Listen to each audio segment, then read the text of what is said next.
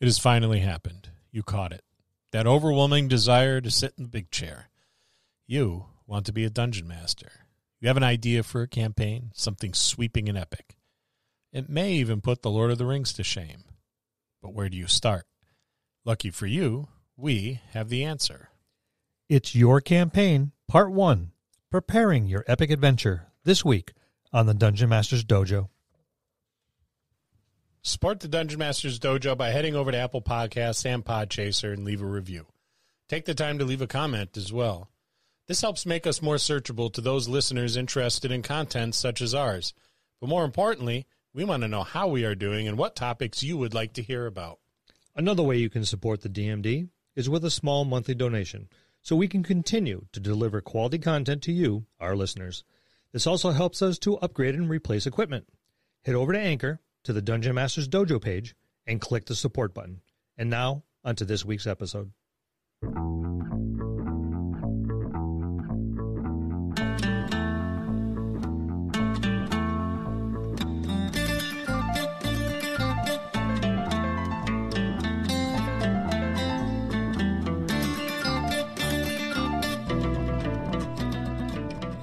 Hello, and welcome to another episode of the Dungeon Masters Dojo podcast.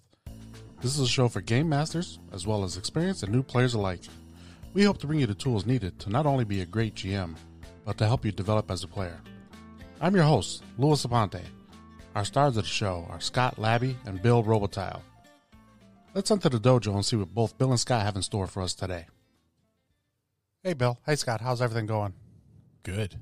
Got a ream of paper and a bunch of pencils sharpened and ready to go. Well, that's good. Well, we built a world, so now we're going to build your campaign. Let's do something with it.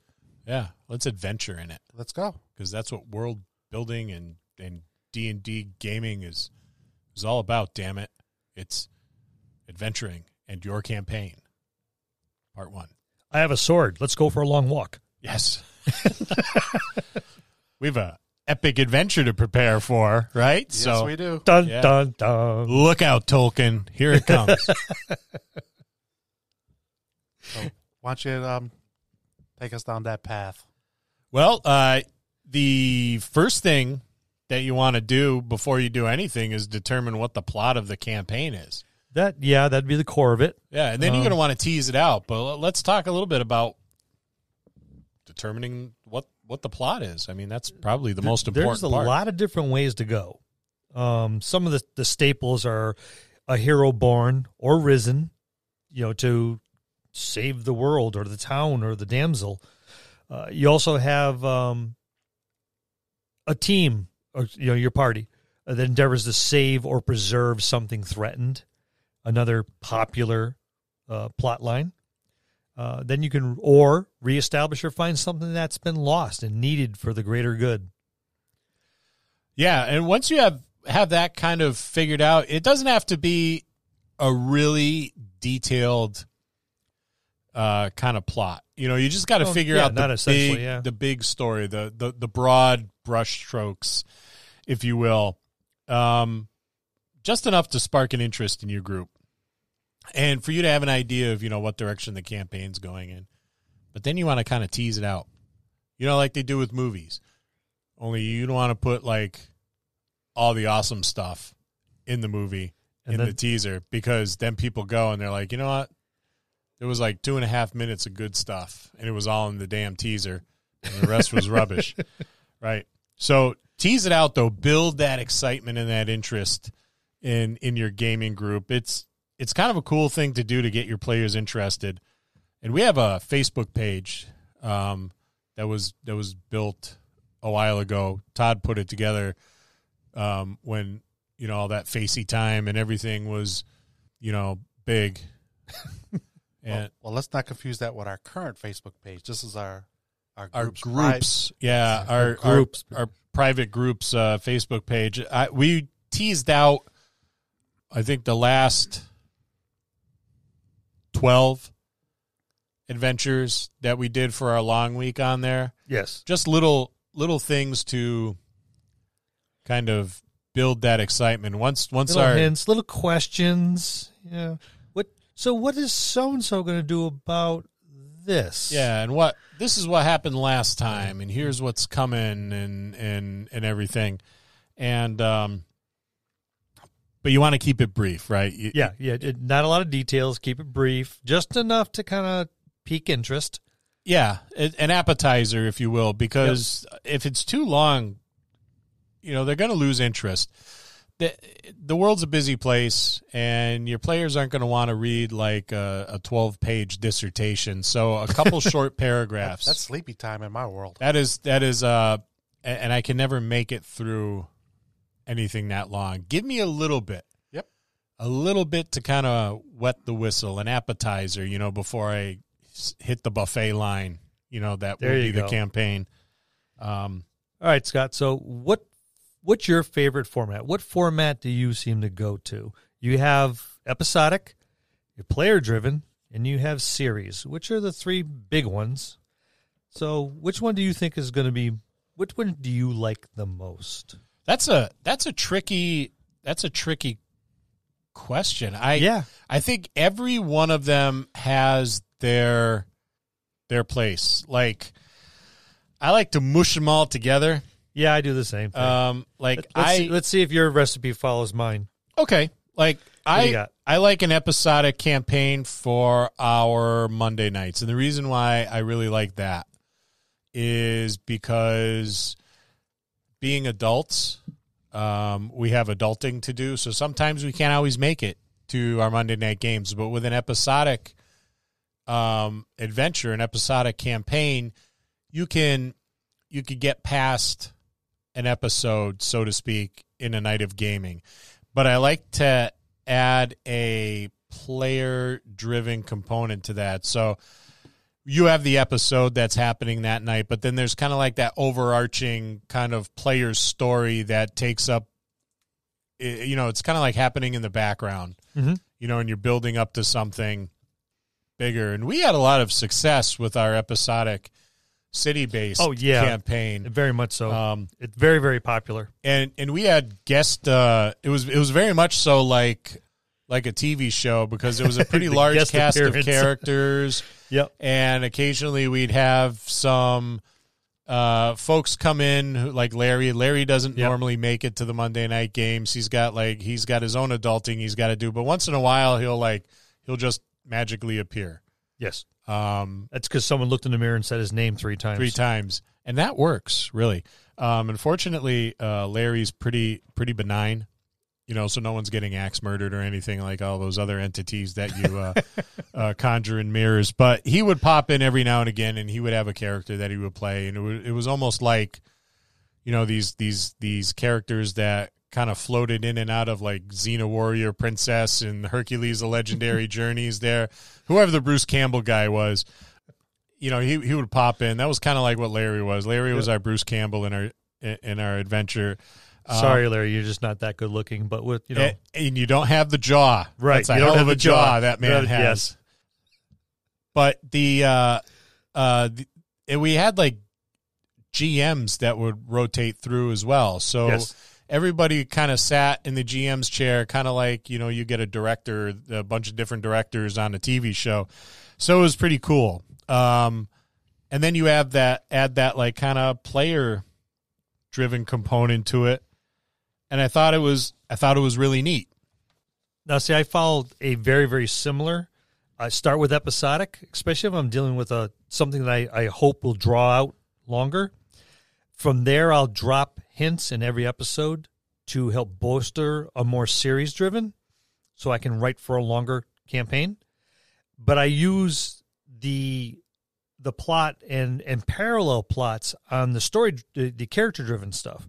So if you're running a parallel plot along with everything else on your character-driven stuff, if a particular player, i.e. character, is not there, it doesn't detract from anything else. You can say, all right, they're off to the side following their thing. And that's one of the really good things about an episodic campaign. Right. And then you can stick with your episodic. Everyone else is carrying on the main plot. You're still dropping your hints for your series, so you can carry it longer if you need to. But you always have a place for your characters to shine independently with your character-driven plot lines. Yeah. Prep time, I think, is a lot easier with an episodic campaign. Yes. you're just doing all you got to do is account for about 4 or 5 hours of your time. Yeah. 4 to 6 encounters, and boom, you're done. Yeah. And whatever develops, and that gets put to your parallel plot lines. In the Donnelly Files, the little kind of side superhero campaign that we deviate to every now and again when we need a break from D&D is probably the purest of episodic, almost like the 80s and 90s TV shows, where it's almost like the one that happened before it never happened. Yes. You know, you just don't really hear it mentioned. It's very convenient, but every episode's encapsulated. Yeah, and the story arc kind of be lost in an episodic campaign. So if you're really looking for a story arc, episodic may not be the best option. Not a pure doable. episodic. Not a pure episodic. Like Certainly I said, you drop hints for that you could germinate later on for a series. Yeah. Player-driven campaigns are probably my least favorite because it's all kind of the whimsy of the players, and it's hard to kind of get a story down. It's a big sandbox. It depends on, that's just exactly it. It depends on who's feeling Olympic that day, and they seem to step forward and take it off, and 2 or 3 people have always come to the forefront, so you try to write something for those 2 to 3 to get some kind of structure, and then Lou decides he's going to take over that week, and Lou steps to the front and goes, all right, soapbox is mine. Great for Lou, but I didn't write for Lou. Crap. Yeah, that's that makes it really, really hard. You run into some unique problems where there's almost like a meandering feel to it, and aimlessness can run rampant if you're not tricky. I think you need to start a player-driven campaign almost like a railroad. You got to railroad them a little bit and then kind of turn the reins over. But even then, it's not. And then you're going to have to try to get them back on the tracks, and that's not going to be easy. And that's a lot of wasted time. That's a lot of missed opportunities for some good, like, cooperative storytelling. That's what I like to keep. Like I said, I'd like to keep it as a parallel, but not as part of the main plot, so they can have their little tangents if they want, but it doesn't detract from the main plot. Yeah, I think in an episodic or epic campaign, you can still have a great deal of player agency without railroading the players, or without having the players kind of meandering aimlessly. I think you can very artfully do that. But the player-driven campaign is probably my least favorite. As is mine. I mean, it's a good point to use, but not as the focal point. Yeah, a short player-driven campaign can be really, really, really fun. We did I don't know if it was on purpose. But there's not a lot of things we do on purpose. I recall one of our GMs with our city-based campaign. They kind of had a heavy player-driven component, and I think it was just a total loss of control, and it was like absolute bedlam. There were riots breaking out. People were shouting like their benefactor's name out in the streets. There was a battle with the city. It was and these are not for our listeners. Just to give you an idea. These were not like adolescents or 10 or 11-year-olds. These were men in their late 40s, early 50s. These were adults. Seasoned players, too. And seasoned players that they ran amok all over this 4x8 table, and it was in. They stole the carriage from their benefactor and then ran over the general public in the streets. It was a damn nightmare. Is what it was. It was a damn nightmare. It was. It's like someone opened the doors to the barn and spanked every one of the horses, and they just ran out. It was a running of the bulls. And Lou was at the door setting them afire as they were going. Somebody had to do it. But I have a question now. So for a beginning GM, what would be the best way for them to start? Would it be episodic? Episodic. Yeah, hands down, episodic is absolutely. probably the best way to kind of. Because that's how you eat the elephant, one bite at a time. That's right. You're writing short stories instead of like a novel, Right. and I think it's a lot easier. Very much so. My absolute favorite, and this is why I like our long game so much. My absolute favorite is the epic tale. That's the way to go. I love that. I like big heroism, sweeping, just majesty. I want like blockbuster movie and not the A-Team every Thursday. But you have to do that with a seasoned table that's ready for it. You do. You absolutely do. Our table expects it now. Yeah. It expects it. Yeah. If it's anything less than, they are, what the frick is yeah, that you crap guys- you just pitched at us? You guys slacked off. Yeah, what'd you do? Did you get I'm drunk? not getting my money's worth. Yeah, they expect it now. I mean, after 12 years, they probably should because we've delivered sweeping epic Yeah. stories for 12 years straight. So, Also, with the epic stories comes a lot of homework. yes, it is a lot more work. Huge amount of homework. And I think, well, Bill could tell you this, when we write for our week-long getaway, and we've said this before, these are 5 8 to 9 hour days and 1 4-hour day. Yes, We spend like the whole year yes. up to that point. We give ourselves a month off. We go in February, we take March off, and then in April we're talking about it. We're plotting things out, and it takes a lot, and it's hard to do if you're doing it every week. Yes, and to that point too, a lot of times, especially when we write in trilogies. By year one, we have the core for year two and a hint of year three. Yeah. Right. But And that starts, but we're writing 3 years out in advance. So yes, it takes a lot of time, a lot of research, a lot of getting together. I remember when we were alternating GMs. I mean, I did that one week. It took me about 6 months just to get something that I thought was decent. I don't know how it really was, but I think when Eric ran his, he did about 6 to 9 months of writing. Who else? I'm trying to remember who else ran.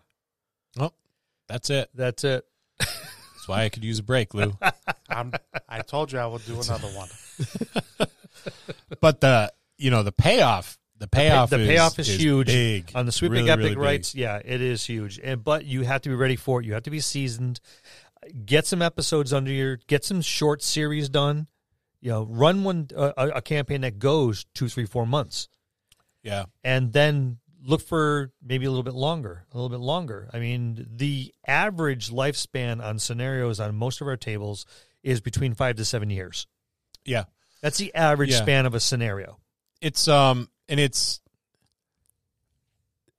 payoff is huge with an epic tale. Huge, huge, huge. There's nothing more gratifying than seeing your players like really into it when they're at the table, and then hearing your players talk about it away from the table. Yes. Every time you get together with one of them, even if it's not even game associated, eventually it's going to come around to, okay, just a real quick question.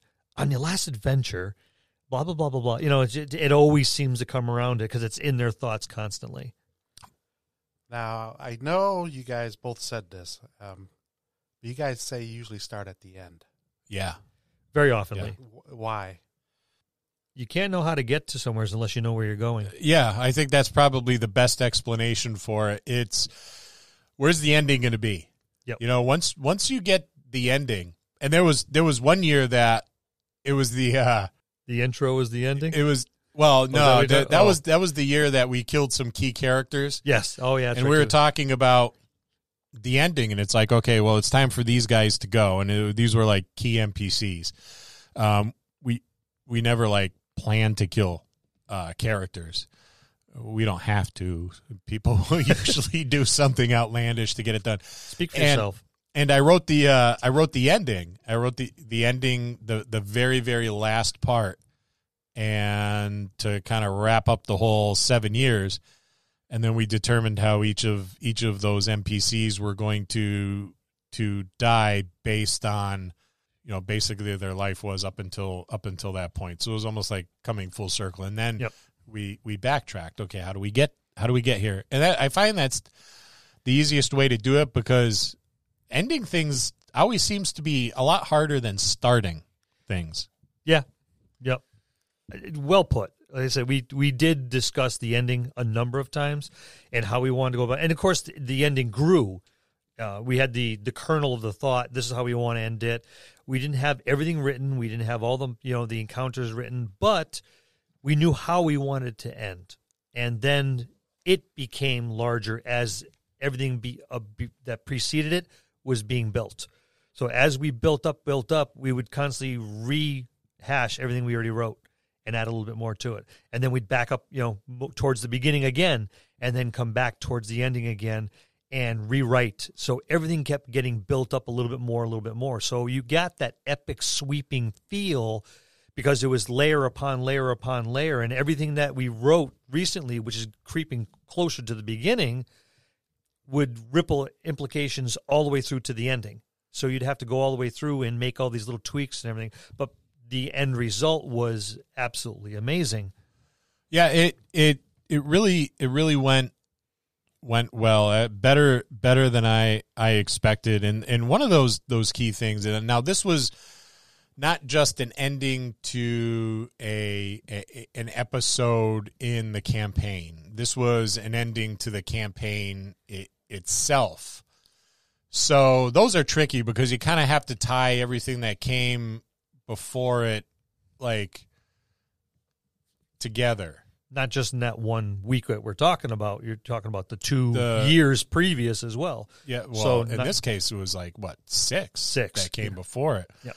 And that was tricky to do, but the payoff was big. But one of the keys to that is, the endings kind of have to be loose enough so that you don't railroad the players. Players hate to be railroaded, and it's no fun when it's a railroad. Oh, you don't want to railroad yourself either. You want to get yourself into a corner because then you look unprepared and you're scrambling. And then you have to do a time travel episode afterwards, when you write yourself into the corner. Yeah, it was all a dream or one of those things. You don't ever want to do that. So I just put down bullet points. Bullet points are my favorite thing to use. So if there's a final showdown between the party and the big bad, it's going to happen at a fortress, top of a mountain. It's going to be at the highest point of the fortress. So there's a potential of the big bad or some party members plummeting from that high point to their death below. That's about as far as I will get. This is how it's going to be the big showdown. But how they get there is still kind of pretty loose. Right. Well, I mean, you can bound. You got the big bad and his minions who are always harrying him. So you're building those. You also you have to consider, is the big bad is the unveiling is at the end, or does he keep cropping up to, even if it's just a name or a brief glimpse, or, okay, you're battling these other minions and there's this one person standing in the back doing nothing and the battle's turning your way, not the minions' way, and he just kind of turns and fades away and you run after him, he's gone. And he keeps doing this, so you have to determine how you're going to unveil your big bad. Is it in little snippets and hints here and there, or is it just all of a sudden, surprise, hey, there's this giant monstrous thing or person, go defeat him now? Yeah, you want to build up to that. You want to build up to the showdown with the big bad guy. Star Wars is a good example. You see Palpatine kind of in the first one a little bit. He's like a hologram. Yep. And then, you see a little bit more in The Empire Strikes Back, and finally you get that showdown with him in Return of the Jedi. You always know Darth Vader's he's a bad guy, but he's not like the big bad. I think Palpatine is. But you get little tastes of him. Right. Just enough to know that, this guy's a real jerk. We want to kill him. That's kind of... I think that's a fun way to unveil the big bad. Yeah. Not just the pull back the curtain and there's the monster, there's the big bad, here's the super mage. little hints here and there. You Yeah, know, let him build the tension, and as well as, okay, as your character starts developing, so does his minions, and he's still the big bad. So how bad is this guy really? Yeah, you don't want to have your big bad's reveal be like that jester thing on the spring, when you open the box, or the Jack in the Box thing. Yeah. Just boing, here's the big bad. They're going to be like, the players are going to be like, who the hell's this guy? And why do I care? You want to spend some time making them like really dislike him. Like, I'm going to kill this guy. I'm going to go, or this gal, I'm going to go find him in his fortress. I'm going to, we're going to cross swords. There's going to be a fight. And then I'm going to burn his corpse. And then I'm going to huck it into the moat. Then I'm going to set the moat on fire. And then I'm going to put alligators in the moat. Yeah, you gotta. You really, really want to do them. Yeah, you want it. Like everybody, when Joffrey was poisoned, people were like, "Good," Look, he's purple. I like that shade. Good. I'm just sorry no one wrapped their fingers around the kid's throat, take him out, because he was like a very unlikable character, which I think was done on purpose. Yes. And, I'm sure the actor's a nice man, but people really were like, you got your just desserts, and I think your players need that too. I think they need to just be out of reach of the big bad until that final confrontation with him, that big showdown. Right. I think another fun twist is if your big bad is player driven and it turns out to be someone from one of their backgrounds. Yeah, I recently had that with Korik. Yes. And he seemed very satisfied with it. And unfortunately, it was we were playing online because of the pandemic. But I could see like I could see his facial expressions where he was very pleased with it, and he was like he was waiting, a long time for it, and he was very happy to have finally taken out that guy from his past, and it was actually a very, very efficient taking out of the big bad. But we've talked a lot about the big bad, but you really can't have one until you build one. This is true. But before we do that, how about a word from our sponsor? Okay, we're back. Yeah, and we have to build the big bad. I mean, that's the most important thing, right? You got to have a bad guy for your good guys to defeat. Yep. So let's put pen to paper and see what we come up with. Yeah, I think this is kind of like the most enjoyable part of my campaign planning. Next to the epic ending, I like to build that bad guy. Yep. I think it's fun.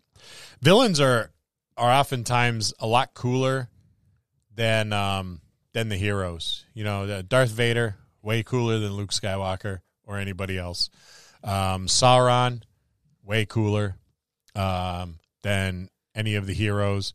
Saruman was pretty cool. Saruman was cool because Christopher Lee played him, and Christopher Lee was a big old badass. So he was like any dude that's 91 who records a heavy metal album is that's cool, dude. Yeah, I mean, and that's just one of a long list of reasons why he was a badass. But villains are always way cooler, in my opinion.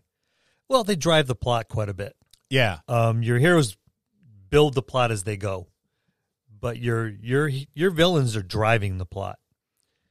Yeah, and that's why you really have to do a good job. Yes. Designing your villain. Give them some thought. Like, why are they the villain? What makes them villainous? What are their motivations? What do they look like? What drove them to it? Yeah.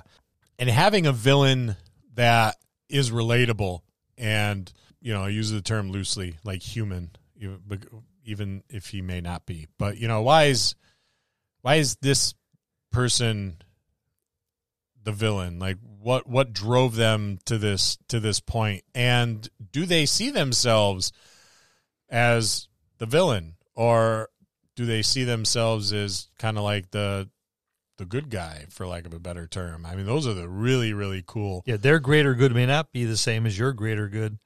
Yeah. And build some empathy in there. Yeah, and it's cool to do that, because when you start looking at different aspects of it, you know, I watched The Karate Kid not long ago. It was one of my favorite movies. And I'm like, this Danny kid was a dick. You know, he brought a lot of that stuff on himself. You know, he was kind of a jerk. And when you know, the villains aren't so villainous. It's like, you know what? I would have wanted to punch him in the mouth too. You know, he's kind of a jerk. We all know how I feel about Killmonger. Well, yeah. You know, it's only been mentioned in every other episode. Yeah, and you know, I think the only like one-dimensional villain who is still like an awesome villain is Khan from The Wrath of Khan. Yeah, he was just a bad guy. He's just a bad guy. Let's make sure that you're talking about the original Wrath. The original Wrath, and that. Yeah. Benedict Cumberbatch is a fine actor. I loved his portrayal of Sherlock Holmes and Smaug and Doctor Strange. But Khan Noonien Singh, He was not. no. Damn it, man. That's Ricardo Montalban. But he was kind of one-dimensional, but he was awesome because him and William Shatner had that whole like overacting competition going on. So that was pretty cool. But he wasn't as deep. He wasn't as deep, and they tried to deepen him a little bit and failed in an epic fashion in whatever it was, Star Trek Beyond or One of those. I can't remember. Yeah. It wasn't that good. it wasn't memorable. Well, how about Thanos? Thanos, yeah, Thanos. There's a very, for the greater good. Yeah, His greater good was fairly contrary to everyone else's, but Yeah. he was doing it for the greater good. You know, there's too many of you assholes running around screwing things up, so we're gonna You're all destroying your gonna- planet, yeah. so I'm going to help you out. we're gonna thin the herd a little bit. Yeah, the culling. Yeah, and so you're like, yeah, I guess, and then you know he was like, yeah, I'm gonna be a farmer. Yeah, And then here comes Thor and I just want to sit here and cuts his head off. I just want to watch the sunset. I'm done. Yeah, I'm all done. I did my part. Fought my wars. Fought my battles. Yeah, do a good job. It's important that you do a good job. They have to be, you want your PCs to kind of second guess themselves. Am I on the wrong side? You know, I might be. Maybe this person's kind of. So it sounds like he's trying to say that they need to be really believable. Yeah, they do. Right. They have to be. It can't. You know, the black hat is cool. You know, and I don't think so. But the gray hat is better. yeah, you know they there's a time and a place, you know, for the black hat, you know, and the twirling mustache. But once in a while, I think is fine to just have a bad guy for the sake of bad guys. You know, the Nazis in Indiana Jones. Right. You know, they were mustache twirling, black hat wearing, you know, bad guys. And that's fun. But if you want a deeper game, you know, you want someone if you relatable. want to go with campy, that's all well and fine. But if you want a little bit more flavor. And as you're building your big bad and you've put all this effort and all this time into the big bad, keep that in mind as you're building your little bads, your minions, your NPCs. Give them a little flavor and build them with the same thought. Maybe not necessarily the same intensity, but the same thought. Don't cookie cutter everything. Yeah, like, you know, you want to have your lieutenants like Sauron, your Uruk-hai, bad guys that, you know, Sauron had, he had some depth to him. You didn't get a chance to really explore it much in the movies, but in the books, there was plenty of opportunity. Oh, yeah, there's quite a bit in the books. So that's build a good villain.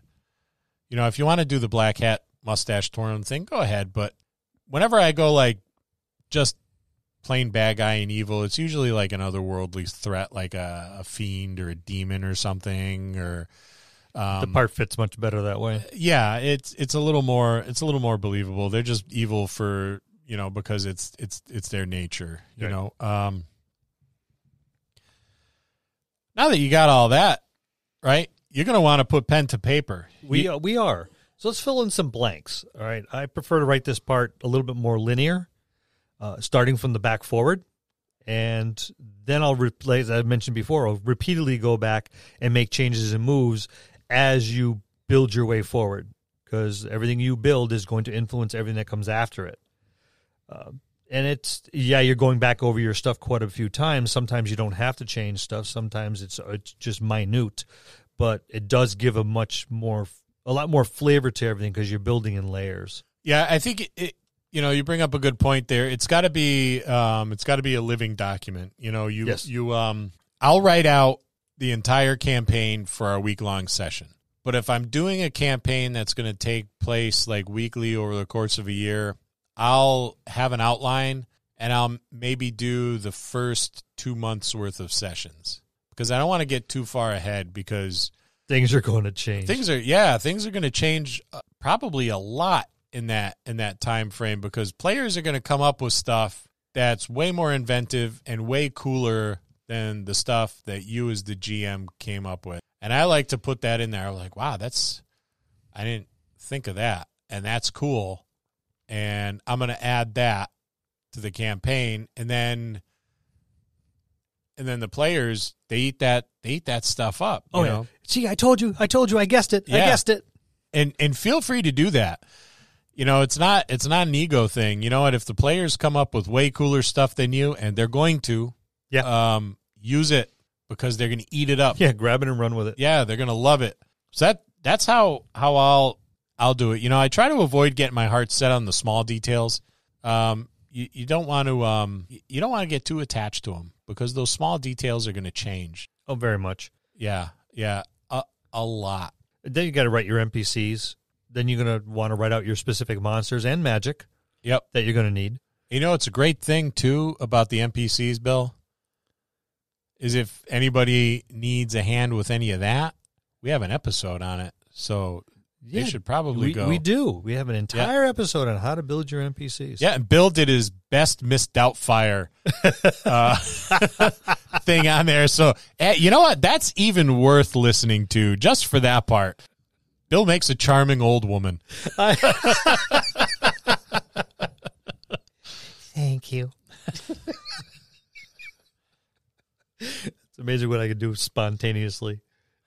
Yeah, and pulling those monsters together. One of the things that we like to do is, and we had to out of necessity, not just because we're overly creative, is we had to make brand new monsters. We made everything from scratch because their players know all the books inside and out. Yeah.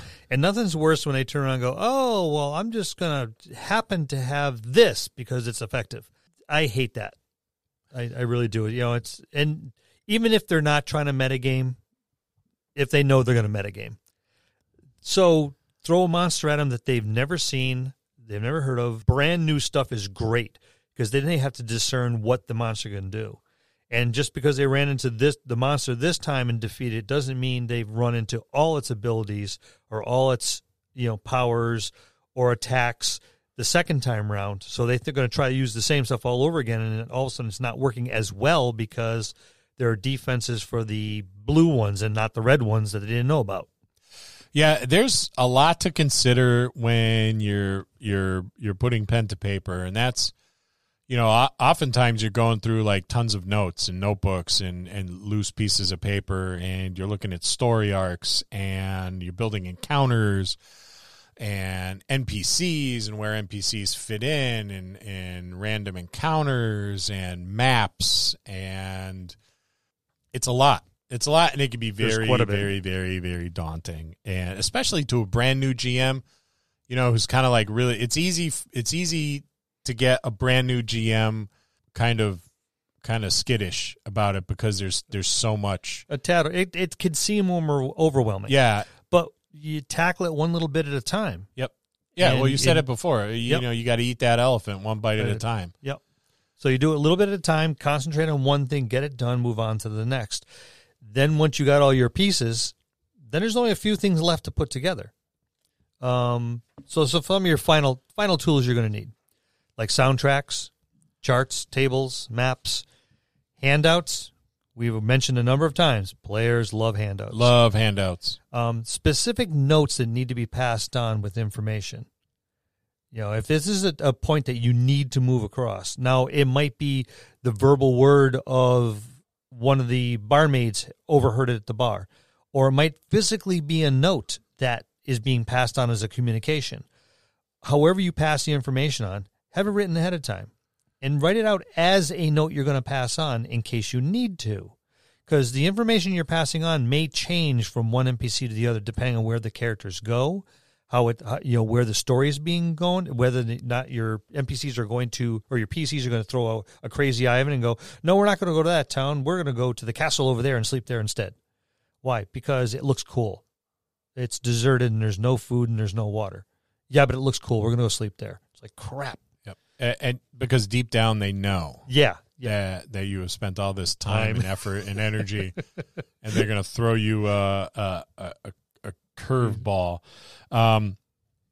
Maybe like soundtrack and background sounds are a little much for a brand new GM, but for someone that's been doing it a while, that sort of thing can really add layers to your game. It definitely amps things up a little bit. Yeah, and I think it's gone a long way towards our games. Yeah, we both use it. Yeah, especially for like mood setting stuff. Mm-hmm.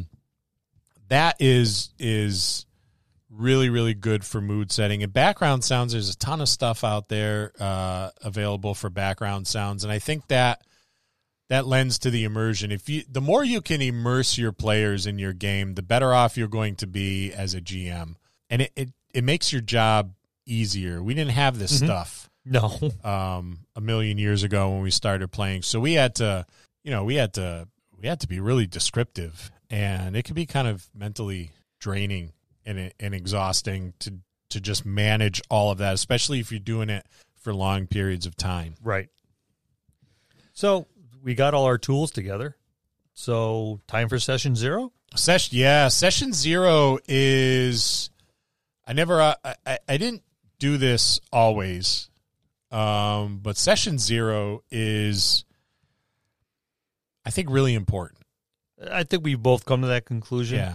Initially, it was just session 0 was, all right, tonight we're going to make our characters and build some equipment, and we're probably not going to game tonight, but we just want to make sure the characters are all set.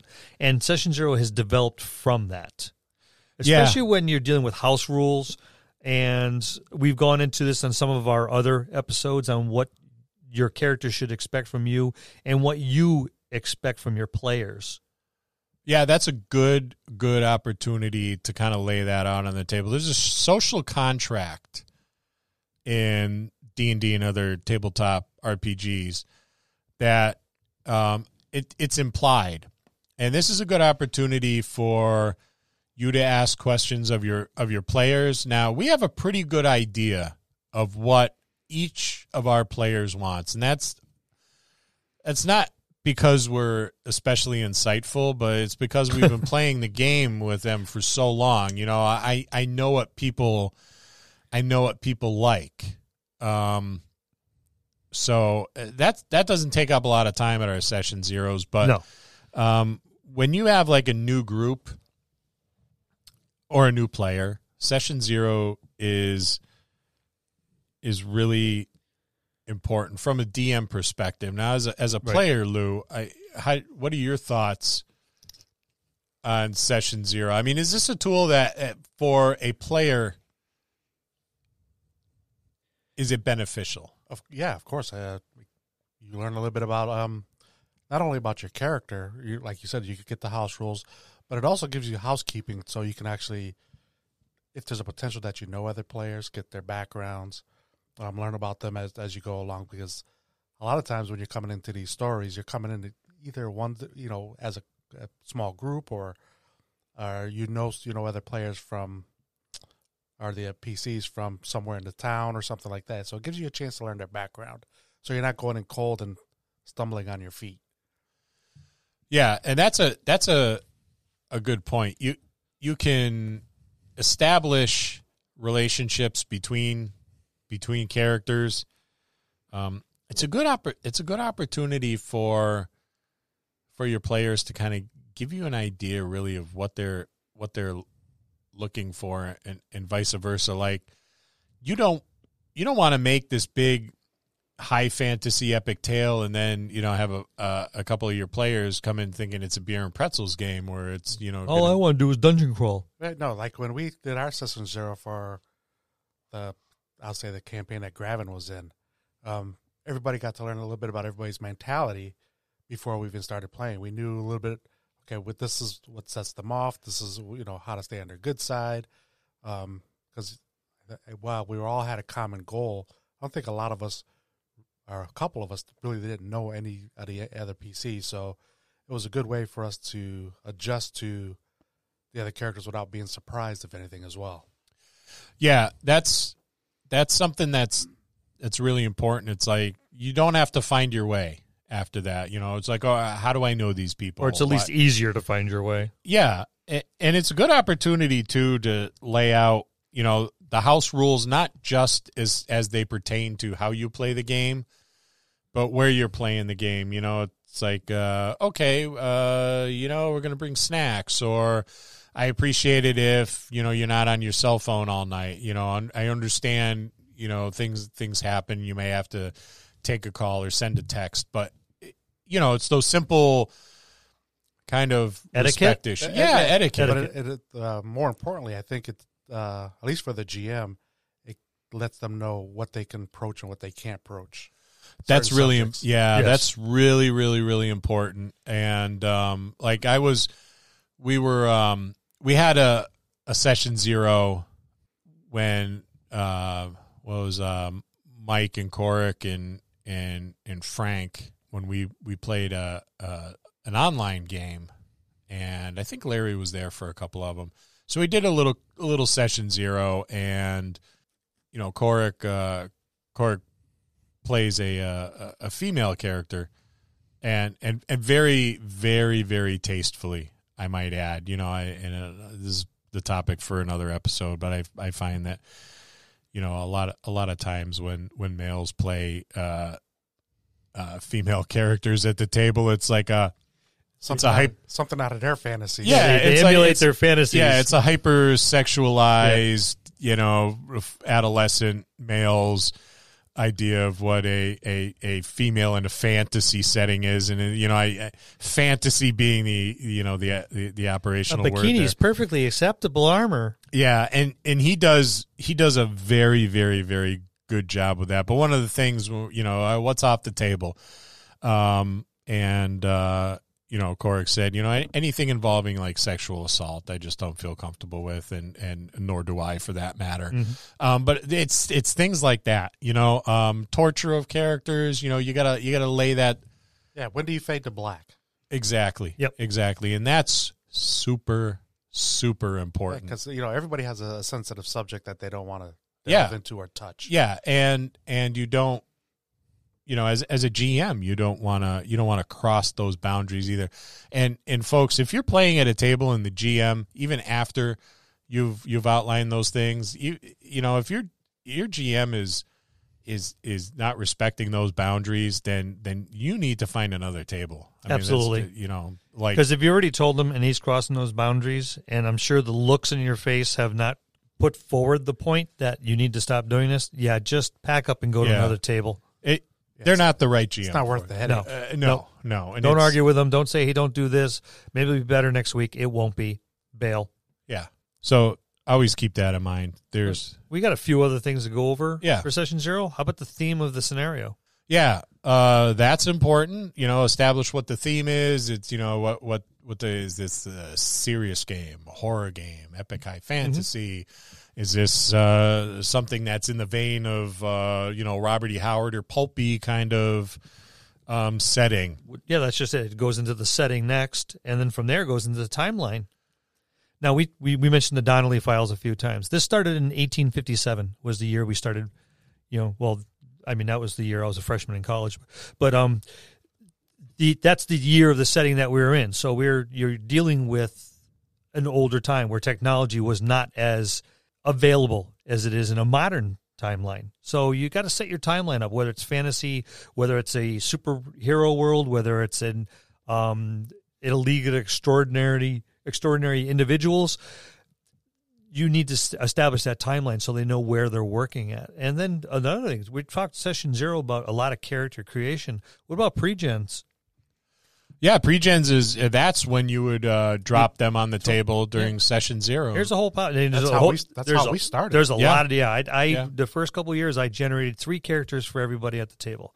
And these are people that we've gamed with for a while now. Kind of knew what they wanted, so I geared 3 different styles of characters towards one person. And went, here, pick one of these, and then pick one of these. And if you don't like any of them, throw them in the middle of the table, and then pick out of the pile in the middle of the table. Yep. I don't think anyone had to choose more than one. No, and that works out really well. I think if you have like a kind of like a seasoned group of players that already know the rules. For new groups, not so much. Yeah. But for seasoned groups, like I said, I was able to gear characters that were different enough to give variety, but similar enough where I knew that the person playing them would be attracted to any of them. But on the flip side, I think a lot of newer GMs will also appreciate that because I like a lot of the campaigns. The Phandelver and the Ice Mines, they both come with pre-gen characters, or one of them does. Yep. I think that's a starter kit. Yeah, it's a good way to jump into a game. Yeah, it is. But I think a lot of GMs actually prefer, at least from what I've been reading in the forums, some of them prefer now to go with pre-generated characters because they know what they're going to be in for then. So you have the chance of reading the characters over, and so you're right, like nothing's a surprise for you. You've delved over all the characters before you handed them out. So, yeah, there's definitely a bonus to that. And perhaps even for the players as well, because if you're a new player... That's a daunting process. Yeah, you may not have an idea of what you want to play. I mean, you try to push some pre-gens on a veteran player, and it ain't at a convention, you're going to get some pushback there. Be like, no, I have this tome that is the back story for my character that I've already written, and this pre-gen does not fall into that, nor do the stats. Why else would you read these 47 pages I wrote for the background?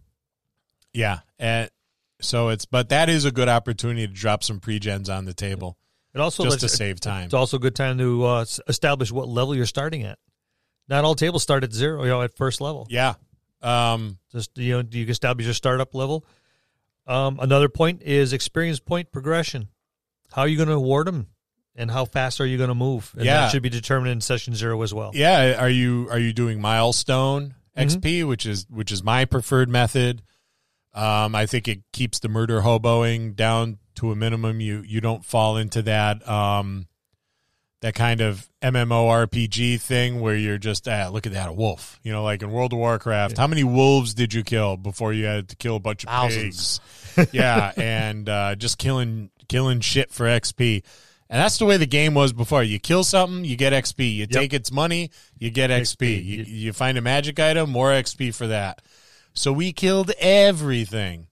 There was the birth of murder hoboing. Yeah, it was. Yeah, it was. 1970 whatever. The murder hobo was born, and we've been dealing with it for the past half a century. But that's a good way to do that is mention it right at that session 0. This is, you could count on fast or slow progression, moderate progression. This is how the XP is handed out, and it's always good to remind them that there are penalties for your actions. Yes. There are consequences to your actions. Yes. Negative experience points have been given out at our tables. Absolutely. And the last thing I got is magic level. Is your high magic, low magic? What could you expect? Is magic commonplace in this world, or is it a rarity, or is it somewhere in between? Yeah, that's that's something that we established very early on, that we're going to have a low magic world. So don't plan on a lot of magic items. You're not going to have that golf bag of magic items with you. And believe it or not, I think a lot of us, I know myself, I prefer it that way now. Yeah, I do too, because it's more, I think it's easier to develop your character. You don't have the crutch of magic. Right. Yeah, use your skills and use your knowledge. As to go along with that, I think it promotes more teamwork. Yep, it does. It does. And I remember, and I'm not going to mention any names, but you know who you are if you're listening. And if you're not listening, you should be, because you're our friend.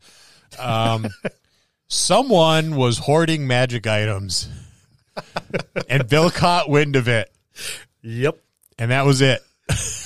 There was no more hoarding of the magic I items. swept in like a storm out of the north and scoured the lands, the lands of magic. Players, characters, hidden stuff, it all went away. He Wasn't ran me. his pockets. No, it wasn't you. I was known for blowing them up. Yes. Yes. Yeah, and that's something too. And so people kind of have an idea, of the world they're playing in, and it's also a good opportunity to kind of introduce the character. This is what I look like. This is what I am. Exactly. These are my likes or dislikes, because you want to assume that there's something known about one another. Some common ground. Yeah. Right? Even if you don't know the person, you may have heard about them. You may have seen them in town. Maybe they have a small reputation in this small local area. It may not be like, oh, that's the greatest archer, but hey, I heard he's pretty good with a bow. Right. And this one here is pretty skilled with a sword. And we got to do this stuff. Maybe these are the people I want to be with. Is not Bob down the street, because Bob cut himself 3 times just sharpening his sword. The last thing I want to do is wielding one around. But Reginald over here, he's pretty competent. So I think I want Reginald to come with us. And that's your campaign, part 1, preparing your epic adventure. That's going to conclude this episode. Thanks for tuning in and listening. Please subscribe to the podcast for more great content. If you'd like to hear a particular topic, you can reach us out on Facebook at the Dungeon Masters Dojo, or you can drop us an email at thedungeonmastersdojo@gmail.com. Thank you, and have a good day.